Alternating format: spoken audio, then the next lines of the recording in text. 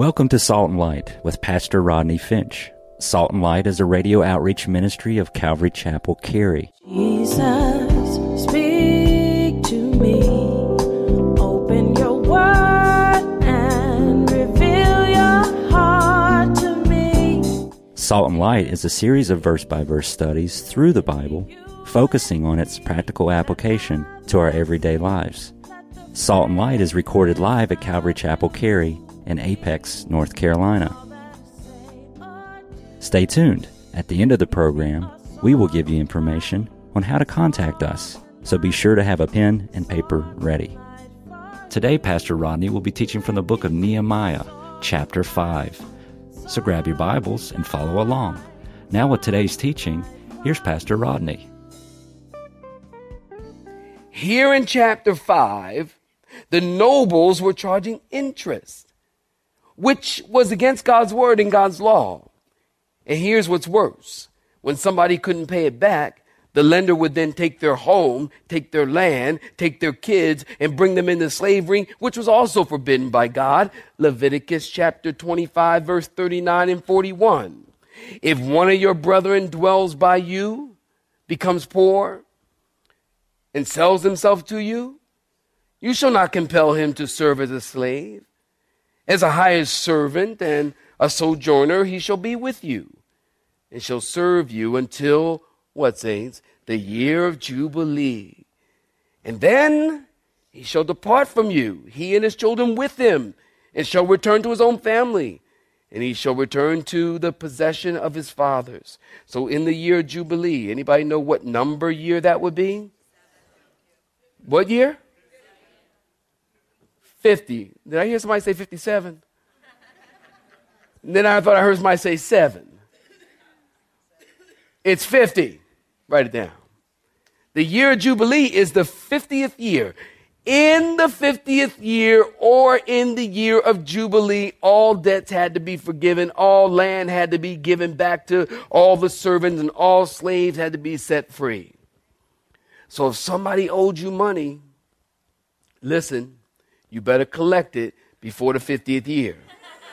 That's the way I look at it, okay? If they owe you money, you better get it before the 50th year, because at the 50th year, you have to forgive the debt according to God's word. You have to give back all the land. You have to give back all the servants, and all the slaves had to be set free. So the problem was the rulers and the nobles were exploiting their brethren and disobeying God's law while they were helping and lending. So Nehemiah comes back to Jerusalem to build the walls. And I think he's quickly learning it's a lot harder to build people than walls. Nehemiah is learning Jerusalem is more than stone. Listen to me. Jerusalem is more than stone and mortar and walls. Jerusalem is an institution of God. Jerusalem is the city of the great king. Jerusalem only maintains its integrity and its character when God's people submit to God's law and to God's word. And keep in mind, Nehemiah is dealing with people who were born in Babylon. Remember I told you? Many of these Jews, this is the first time they ever saw Jerusalem. For many of them, they had come out of Babylon, but Babylon hadn't come out of them. In other words, oh, you need to write that down. That was good. They came out of Babylon, but Babylon didn't come out of them. In other words, they were led out of Babylonian captivity, but they maintained a Babylonian worldly value system. The Babylonian way of thinking is still embedded in their hearts. You see, at a time in history, Babylon was the wealthiest nation in the world. Babylon was the most materialistic nation in the world. Babylon was the most hedonistic nation in the world. So they came out of Babylon. Well, Babylon hadn't come out of them. I think of Israel. When they left Egypt, but Egypt didn't come out of them. You know the story? Moses leads them out of Egypt into the wilderness. They're in the wilderness for 3 days. Count them, 3 days. And they begin to complain. And God had just done an awesome miracle in bringing them out of Egypt through the Red Sea, moving them on toward the promised land. Did a great miracle, destroyed Pharaoh's army, drowned in the Red Sea. I can't even say that without saying it like that. Pharaoh's army drowned in the Red Sea.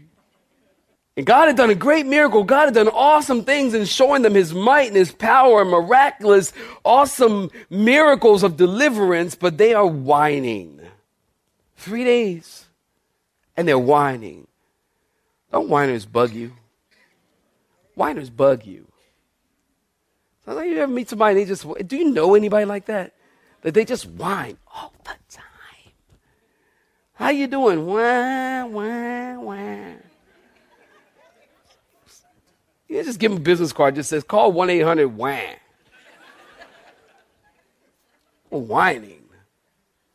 They're whining and complaining. 3 days after being in the wilderness, they leave Egypt excited, energetic, with expectation. 3 days later, they said, Moses, did you lead us out here to die?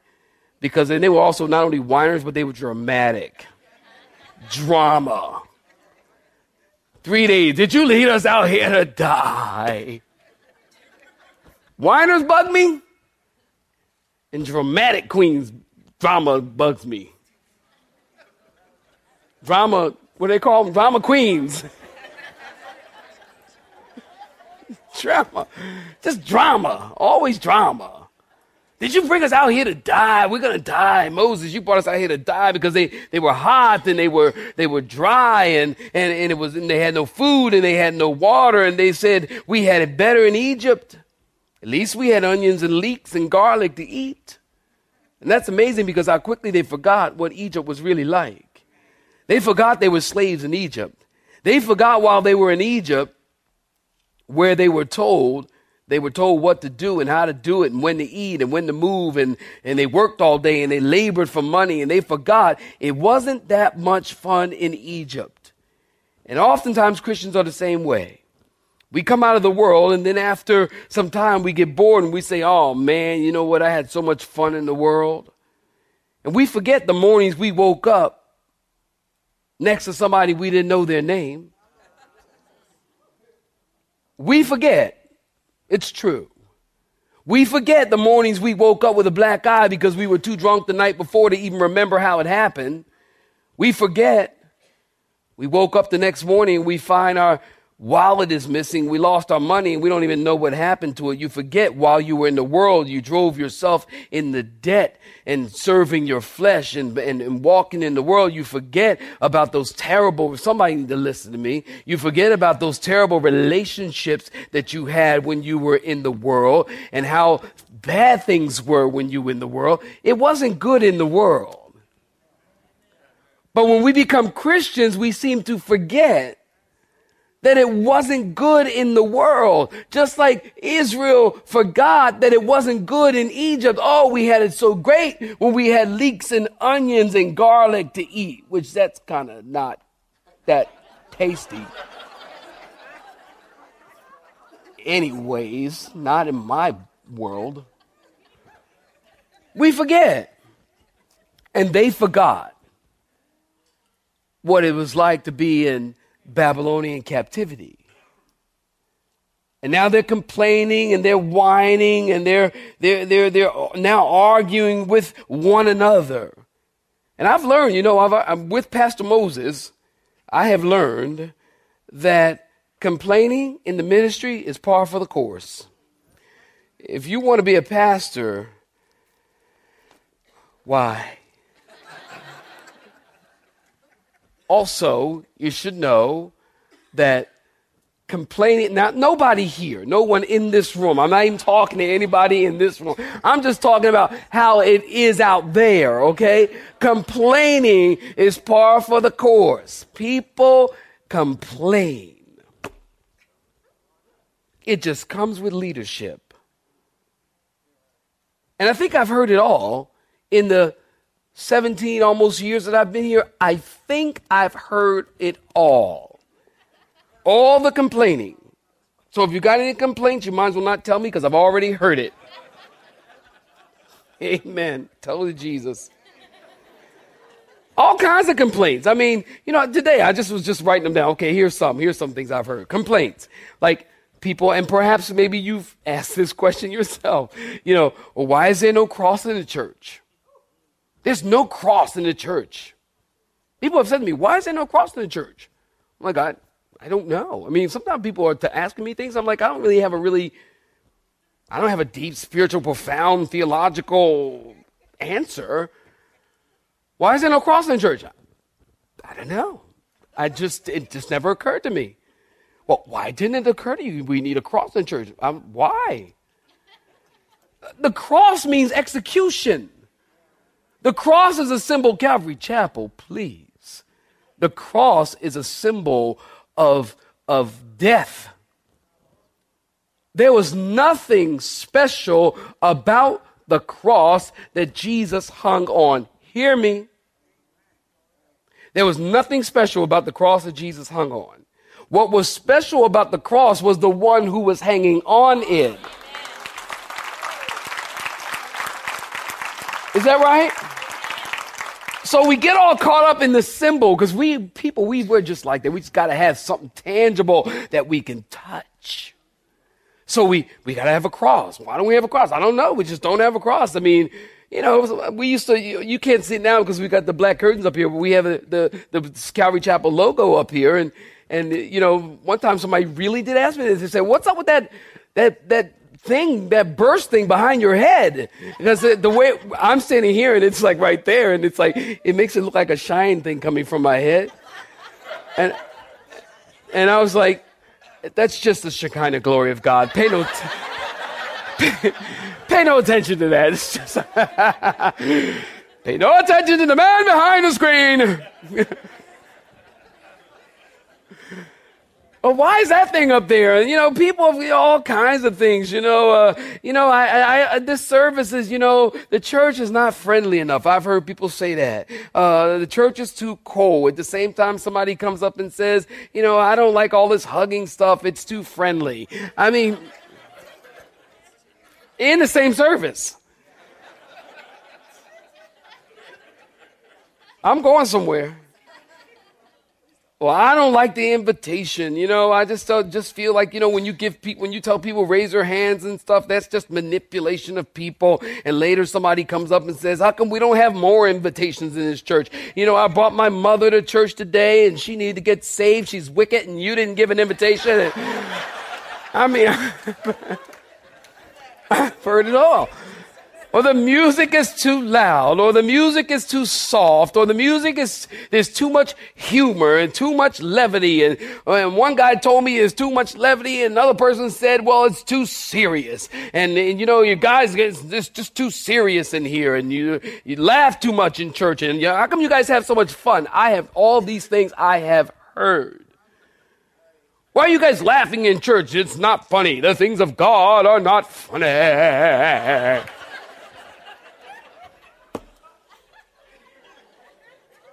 Or it's too serious, or it's too cold, or it's too hot, or the church is too big and you can't get to know anybody. Or, the lifting up of holy hands makes me uncomfortable. When you say lift up your hands, well, that makes me uncomfortable. Listen, if that makes you uncomfortable, then don't lift your hands. You don't have to. We don't have the lifting up the hands police running throughout the audience. And you don't lift and they go...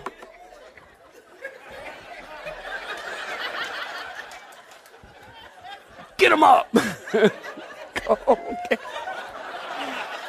That's when somebody tell me get them up from where I'm from, you do this.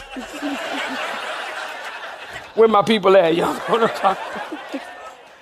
See, now some of y'all say, oh, it's not funny. It's not funny. It's just not funny.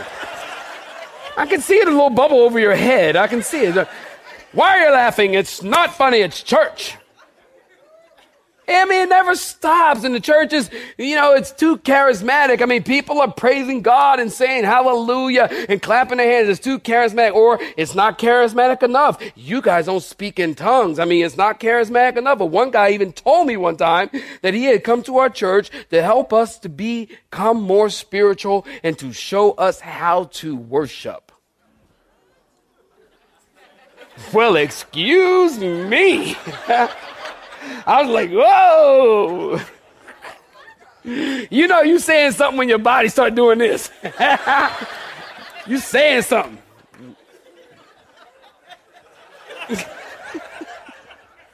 I'm going to show y'all how to worship, honey. You know what I'm saying is right. And I was like, oh, okay. Well, you're going to show us how to worship. Okay. Or the church is too Baptist, or, again, it's not charismatic enough. And here's the biggie. I think this is probably the biggest one. This church is hindering children from coming to Jesus. Because we say and encourage people to take your children 12 years of age and under to the children's ministry where they can learn on their level. Can I tell you something? We spent more than $1 million on that building down there just so the kids can come to Jesus. That comment, I don't understand. I don't even understand that. But because they can't be in here, because families need to be worshiping together, and people need to worship together, and families need to worship together. And how come children can't be in here? And it's like, let them be down there worshiping on their own level and learning on their own level. And then when they grow up, they'll love to go to church and they'll enjoy church. You bring them in here and you keep slapping them because they keep moving around. God help me. And, they're moving around and just being children because children are going to be children, okay? And you're like, stop it. And the Greek word is splakanea, and it means compassion, deep from and the child is going.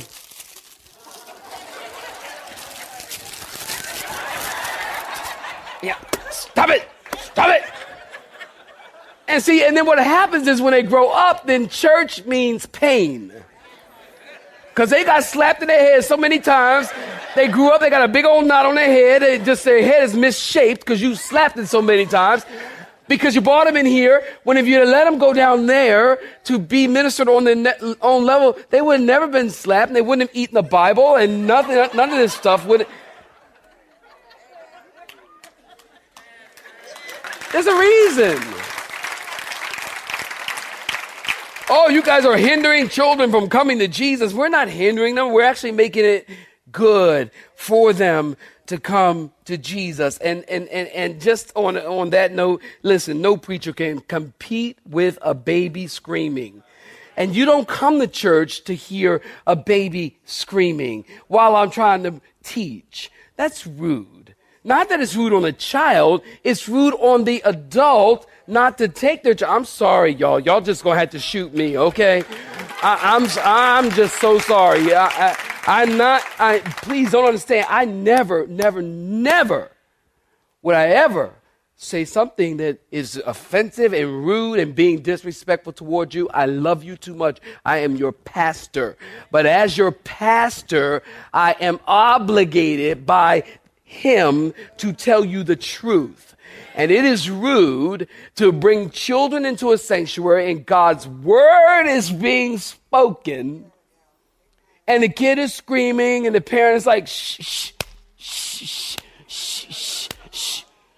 I'm letting you abuse your kid right here in the sanctuary. That's not good either. It's always not good. Nothing comes out good from this.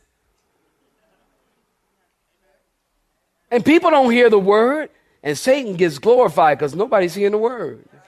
And if ain't nobody hearing the word, ain't nobody being changed. And if ain't nobody being changed and everybody's being hurt by that, it's affecting us all. Man, I was doing a baby dedication. They're right here right now. They're friends of mine, so I'm going to say it because I know they're fine with it, all right? Of course, the mom and her face is in her hands right now. I was doing a baby dedication on Sunday, this past Sunday, and I'm talking about the word and their child, I'm not going to even say your name, Chris. Oh, I don't even know. I'm sorry. And the baby, I was like teaching about it. I said, right in the middle was just about 40 of us in here, 30, 40 of us. Whatever, it's nice, little intimate atmosphere. I said, don't you have some goldfish for that child or something? Get that child some goldfish. She said, I didn't have any goldfish. I went, you're a bad parent. You don't have goldfish? What parent do you know got a baby don't have goldfish? Not the real ones, the ones in the box that some of y'all like.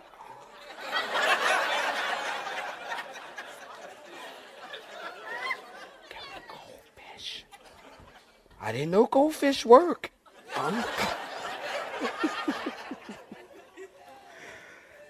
You just can't satisfy people. You got to seek to please the Lord. That's what I've learned. I got to please the Lord and do what God's called me to do. And if people want to complain, listen, here's the reality. If people want to complain, y'all all know this. I'm not telling you anything you don't know. If people want to complain, they will complain. Critics and complainers, I told you before, have their own club. Complainers like complainers. Complainers don't go to people who aren't complainers. And it's really interesting because complainers seem to find each other. Isn't that true? Critics seem to find each other. And the church, unfortunately, is full of people who complain and criticize. And when we criticize and we complain, listen to me, you are hurting your brother. You are hurting your sister. When we kick and scratch at each other and talk about each other and walk out and, especially if it's something that's just your own personal taste. And I'm getting ahead of myself. I don't want to go down that path yet. I'm going down that path in about 15 minutes. 12. But we're hurting each other and we're kicking at each other. Galatians 5:15. But if you bite, Galatians 5:15. But if you bite and devour one another, be careful that you and your whole fellowship, the Amplified Bible says, are not consumed by one another. Isn't this interesting? Listen to this. I'm told that when a group of thoroughbred horses face an enemy attack, they stand in a circle facing each other with their back legs to kick out toward the foe. Donkeys, on the other hand, do just the opposite. They make a circle and they face the threat while using their hind legs to kick at each other. I never knew that. Isn't that awesome? And it has a sermon in there. It really is.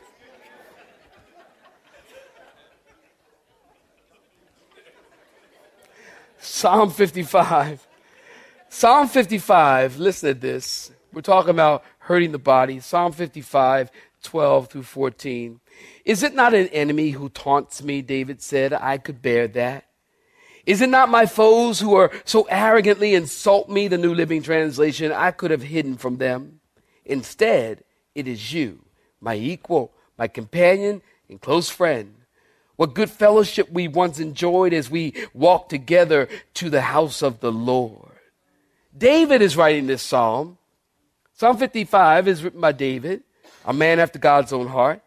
And David's heart was broken because he had been betrayed by someone that he went to church with, a person he fellowshiped with, a person he walked in the house of the Lord with, a person he had connection with. That hurts more because it wasn't just some person. If you're betrayed or talked about, lied on by someone in the world, it doesn't hurt as bad, but when someone hurts you that you go to church with, it hurts. I think of Judas, who betrayed Jesus. And Jesus poured his life into Judas. And David says it was a Christian who stabbed me in the back. Don't be complainers, guys. If you're going to tell anyone, tell Jesus. Some people here in our text were taxing each other and taking advantage of each other and complaining and talking behind each other's back. And Nehemiah heard their complaints. In verses 6 through 13, we see the steps, point number 2, that he took to stop the strife and the complaining. Notice in verses 6 through 13, and you just peruse with me because we just read it. I told you that Nehemiah was a good leader. And listen, a good leader will sometimes get angry. Verse 6 says, I became angry when I heard all this complaining. And it wasn't that Nehemiah had a short fuse or a bad temper. This is what you call righteous indignation. We see it in Moses. We see it in Jesus, who walked into the temple and he took out the whip and he drove out the money changers. And he said, don't make my father's house what? A den of thieves. Verse 7, look at verse 7, tells us Nehemiah was hot. And then he stopped to think about it. I like that. Look at verse 7. After serious thought, the New English Bible says, I mastered my feelings. In Hebrew, this means my heart consulted within me. Nehemiah didn't go off on the people. Instead, he stopped, he took a deep breath, he thought about it for a while, and then he rebuked the nobles and the rulers. And he said, you guys are taking advantage of your brothers. And he rebuked them. Now listen, this rebuke consisted of 6 different appeals. 6 different appeals. Write this down. Number 1, he appealed to their love in verse 7. Nehemiah reminded them that they were robbing their own countrymen, not the Gentiles. He uses the word brother 4 different times in his speech. Maybe Nehemiah was thinking Psalm 133:1. How good and how pleasant it is when brothers dwell together in unity. Number 2, he reminded them of God's redemptive purpose in verse 8. Remember, the people of God had been redeemed from Egypt and most recently from Babylonian slavery. Nehemiah says, you guys are putting people back in slavery just to make money.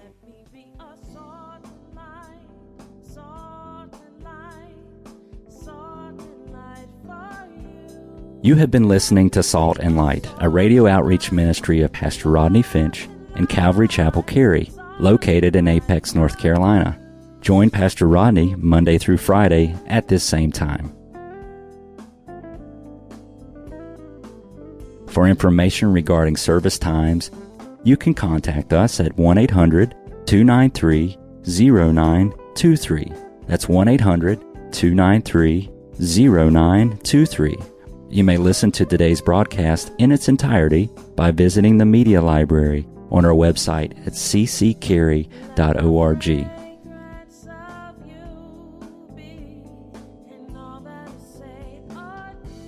We would like to thank you for tuning in to Salt and Light and pray that you have been blessed. Until next time, may you be salt and light.